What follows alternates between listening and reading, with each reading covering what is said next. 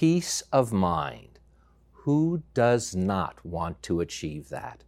Yet the truth is, even if you're one of the ultimate gurus, you're going to realize that it's just not possible nor even desirable. But knowing that may actually be the key to achieving a very close proximity. I'm Barry Kibrick. That's what we'll explore in just a moment. Between the Lines with Barry Kibrick is made possible in part by Patreon. Patreon helps creators build and run membership businesses, from podcasters to writers, musicians, artists, and more, with tools that allow their fans to become patrons. More information is available at patreon.com. And Between the Lines with Barry Kibrick is also made possible by the following contributors. A complete list of funders is available at barrykibrick.com. Peace of mind. Take a deep breath and see if you can feel it for just a moment, because that's all you're going to get. I began researching this when I was looking over some old shows, and I had the privilege of having the great coach John Wooden on one of my episodes. And I want to read you his definition of success.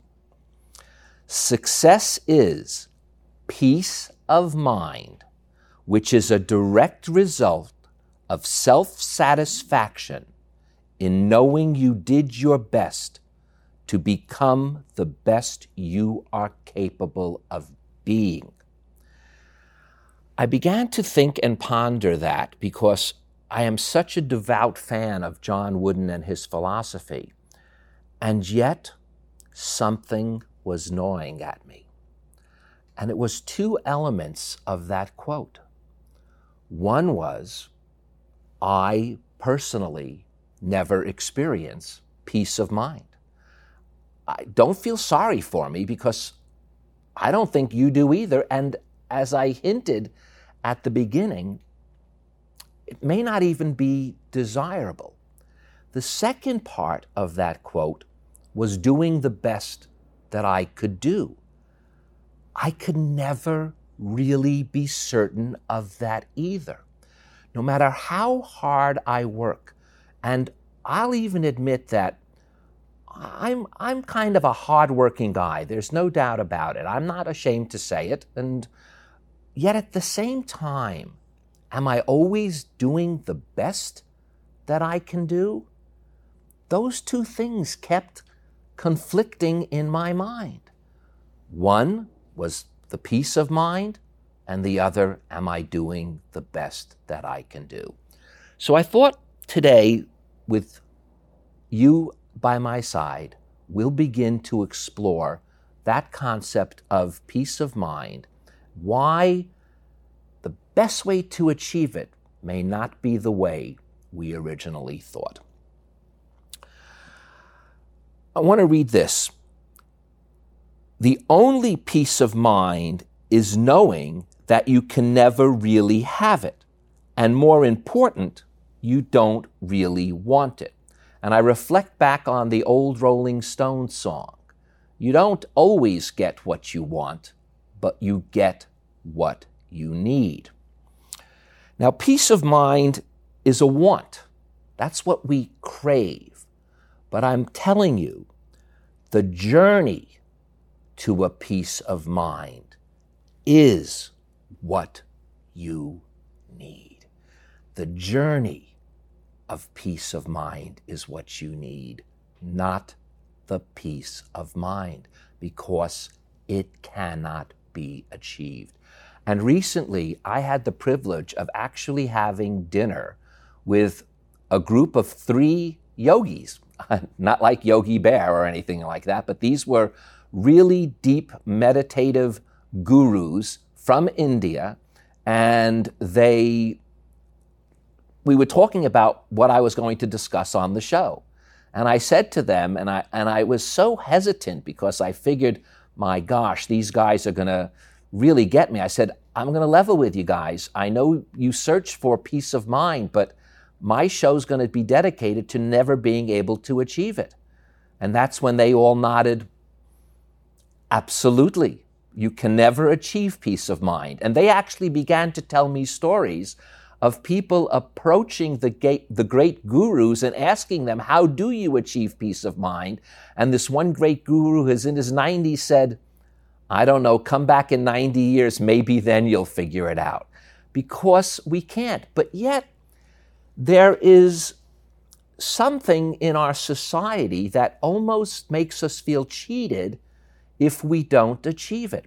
I cannot begin to tell you how many self-help books we've had on this show, how many supposed gurus of finding peace within we've had on this show.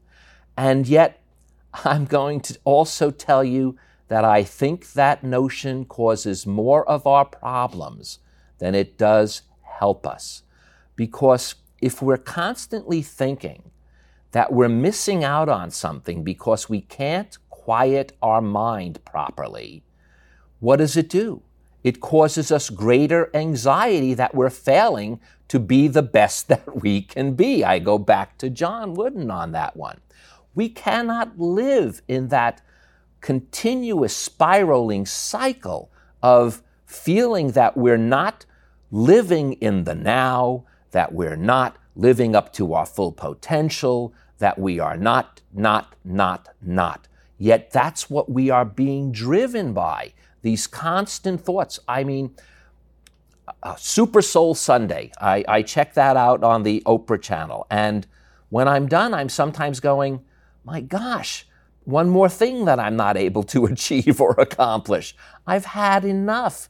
So when I really think and spoke even to these yogis and found out that peace of mind is not really achievable, for some reason, I felt more peaceful. Now, I want to share something with you that I wrote down. And I wrote it down, so I don't know why I have to read it, but it's because I won't remember it. That's the truth. That's why I write them down. Rarely can anyone create more emotional self-doubt and feelings of failure in our life than we can. Now, there is no doubt in my mind that we are our own worst enemies. The question, though, is how do we turn that around? How do we not become our own worst enemies? Well, again, maybe that's not something that's possible. Maybe, again, it's only in the knowledge and wisdom of knowing that we can sort of relieve ourselves of the burden of guilt. Another thing that I wanted to share with you. I don't know how to do this, but something inside me does. One of the key ways of achieving any sense of stability is to stop even using your mind. You've got to listen to the mind of your body. Your body's cells are so much more primitive than the cells that comprise up your frontal lobe. They are the cells that were from the Big Bang. They're the cells that came out of the ocean when we first hit the land as some sort of sea creature turning into what might have been some sort of mankind hominid. But the frontal lobe, the one that causes us to keep thinking, is the one that causes us the most trouble. And here's something very interesting. They're finding out now for the first time that the actual cellular structure of the gut is much more closely resembling that of the brain. In fact, according to the most recent research and scientific evidence, it's almost identical to the makeup of the brain. So it's not just an old wives' tale when they say you feel it in your gut. That is where we need to start concentrating, in our gut. Get out of our head, get into our gut. Now, by doing that, you actually create an inner ally.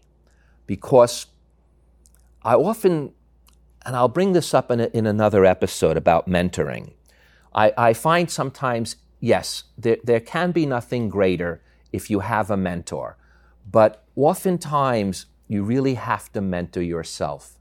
And oftentimes, no matter how much love you may have experienced, no matter how close of a friend you might have, the true ally that you need to return to is the one within. But if your head is constantly telling you that it's not a good ally because you can't find the peace that you believe you are destined to find, you're almost attacking yourself. This is the thing we must stop doing. Now, I want to share another thought with you. That is this: you are already relevant. You already are. You are born relevant, and you live a life of relevance, whether you pay attention to this or not.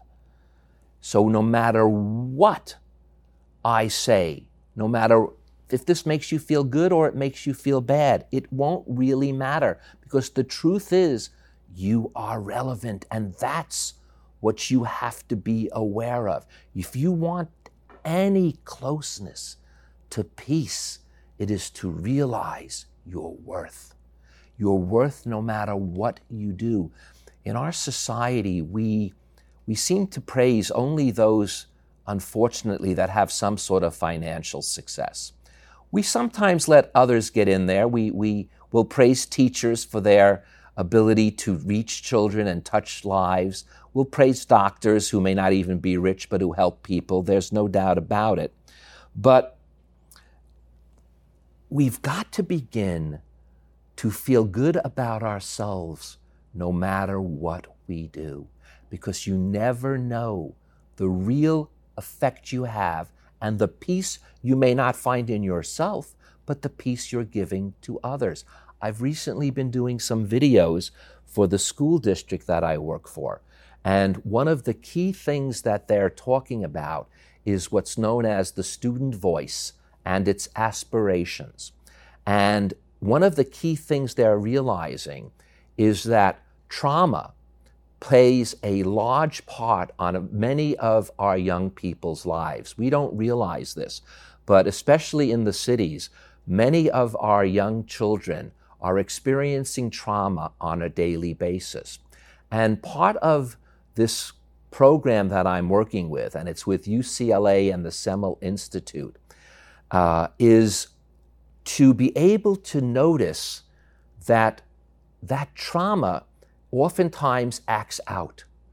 But if you can tap in to that person, really empathize with what they're going through, give them the peace of mind, that's when you can start feeling it yourself. I can't tell you how many of the psychologists and psychiatrists that I had to interview said that the greatest thing they felt, when they felt the best they could feel, was when they gave that student just a little respite from their trauma. So again, maybe even though your inner ally is the one you have to sort of really tap into, it's what you're going to do outside of your thoughts, your actions, how you're going to relate to others, how you're going to empathize with your fellow humans. That's going to be the way. It's not by going inward. I'll never forget, in fact, my crew was here when we had Dr. Deepak Chopra on, a wonderful man who does his best to share his wisdom with the world. And I'll never forget him telling me that he was meditating for 4 hours a day. And I said it as a joke, but now I mean it sincerely. I said, Doc, I think that's 3 hours and 45 minutes too much. And when I told this story to these other guests I told you about who I had dinner with, who were actual yogis and gurus from India, they also thought it was very funny, and they were friends with Dr. Chopra, and also realized that, even meditation, as much as that's supposed to give you peace of mind, it really only does so during the time you meditate. I can't help but I've tried it enough times, at least for myself, to know that the minute I'm done, I'm back in my head doing the dance I don't want to dance with. So, it may come down to that inner dialogue, but I'm hoping it doesn't. However, there is something I do want to share with you that I also believe will get us closer. Remember, it's only that journey that we're concerned with. If you've got nothing but a sense of humor, you will survive. Now, I can't tell you how important that is. A sense of humor, even when we're talking about serious topics like peace of mind, it has to be there, because it's through a sense of humor that you can laugh at the absurdity of even trying to do the best you can. By the way, I want to give John so much credit. I'm playing with his words, but John Wooden, when he's really describing doing the best you can, he's really saying doing the best you can, not being the best you can. So there is that difference, and I want to give him credit in that regard, because that is really what's important. It's doing the best you can, not so important. Being the best you can, that is important. And that you don't have to judge yourself against something. Doing, sometimes you have to judge yourself. You can't help it. You judge yourself against your peers, other people in your profession, those that have been more successful, those that have what you think are happier, those that you think have peace of mind but really don't. So it's important to really have a sense of humor about it. Know that you can laugh at it all. Also, another important thing, besides a sense of humor, is a sense of calmness. Now, that's a real easy thing for me to say, but that personally is a hard thing for me to do. The sense of humor comes relatively natural to me, but the sense of calmness, holy mackerel. I mean, I went to the dentist yesterday, literally yesterday, and, I said to him, my gosh, I wake up and my teeth are just clenched like this. I'm telling you, Doc, what's my problem? And he said, let me take your pulse. And he took my pulse, and I said, what does taking my pulse have to do with it? He said, well, if you're alive, that means you grind and clench your teeth. So what he was saying is, we basically all do this, whether we realize it or not. He said, every human being, when they're sleeping, are either clenching or grinding a little bit their teeth. I guess that's when we are allowed to let out our tensions, our stresses, because we're in no longer control. We're in that semi-state of consciousness, and it's the only relief we really get. He then said, do I want a bite guard? And I said, nah, I'm not ready for that yet. I don't think I can go to sleep with something in my mouth. I don't know why. It just feels like I'll swallow it or something. I'm very afraid of that. So, but again, we were laughing about this. And he, by the way, he is a great dentist. Feel free, if you live in the Los Angeles area, to email me, and I'll be happy to turn you on to him. But the truth is, if we're alive, we are not feeling any sense of peace of mind. Our minds are just not designed that way. They're going to keep circling. And by the way, they don't always necessarily have to be even negative thoughts. positive thoughts, this is kind of tricky. It just came to me, in fact, right now. If you're cycling negative thoughts, that we know is no good. That's when, if you can do some sort of meditation or mindfulness to get out of that. But what happens if you are cycling positive thoughts? You're still not having peace of mind, but are you not having a sense of enjoyment? I'm just thinking about that now. I really do. When I'm cycling positive thoughts, I'm not resting. I'm active in my mind, but there is a different feeling. The problem is what dominates.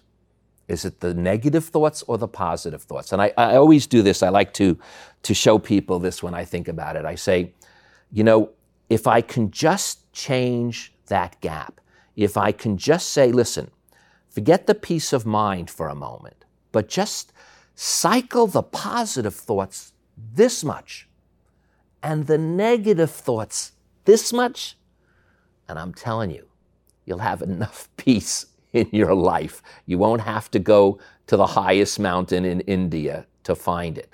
But again, that's easier said than done. Why is that, by the way? I've been using this expression now for gosh knows how many times, but I guess it's a pet peeve of mine. It seems to me if it's easy, it should be plain and simply easy. I don't know why it has to be simple to say and not easy to pull off. Very annoying quality of human beings. Sorry about that, folks. We all have it. I'll be darned. I want to do everything I can to figure out how to stop being human sometimes. But I guess we're stuck with the lot in our life. I think that's why we love pets so much. It's because we look at them and say, oh, gosh, if all I had to do was eat and sleep, what a happy man I'd be. No joke. I'm serious. As much as I love doing all of this, if I could just sleep, I don't even have to eat that much. As you can see, I already do eat enough, but I just could use that sleep. But peace of mind, I think we have to let it go, folks. I think we have to let it stop burdening us. Stop thinking that we have to be perfect. Stop thinking that we even have to do the best that we can do. But again, the journey. The journey. I can bring up the journey in every single time I talk with you, because that truly is the key. It is the journey. That's all that matters. It's not the success. It's not being the best you can. It's not peace of mind. It's the journey towards it. And one of the keys that I want you to remember is that your history is not your destiny. That's what's most important. What is in the past does not mean it has to take place in the future. And I want to also hear your thoughts about that. It's the best way that we can delve deeper into the phenomenon known of peace of mind. So you could always check out my website at barrykibrick.com, or if it's something very personal you want to discuss with me, write me at barrykibrick.com. I promise I will answer all emails. These episodes are also available on podcasts as well as with transcripts, so if you do want to read about it, please feel free. You can find it all at barrykibrick.com. Till we meet again, I am Barry Kibrick. And remember this, sadness and darkness are going to happen. No one can eliminate them from their lives. And sometimes you just need to go there, but you don't need to stay there. Till next time. To become part of the Between the Lines family, go to barrykibrick.com. There you can join our book club, participate in Q&As, catch past episodes, listen to Barry's podcasts, read his blog, and experience exclusive online features, all at barrykibrick.com. Between the Lines with Barry Kibrick is made possible in part by Patreon. Patreon helps creators build and run membership businesses, from podcasters to writers, musicians, artists, and more, with tools that allow their fans to become patrons. More information is available at patreon.com. And Between the Lines with Barry Kibrick is also made possible by the following contributors. A complete list of funders is available at barrykibrick.com. Forgiveness, the ultimate goal to happiness, or so that's what they say. But what they rarely mention is how important it is to forgive ourselves, and how hard that really is. On the next episode of Between the Lines, we'll see if we can come up with some insights on how we can make it easier to find an inner forgiveness.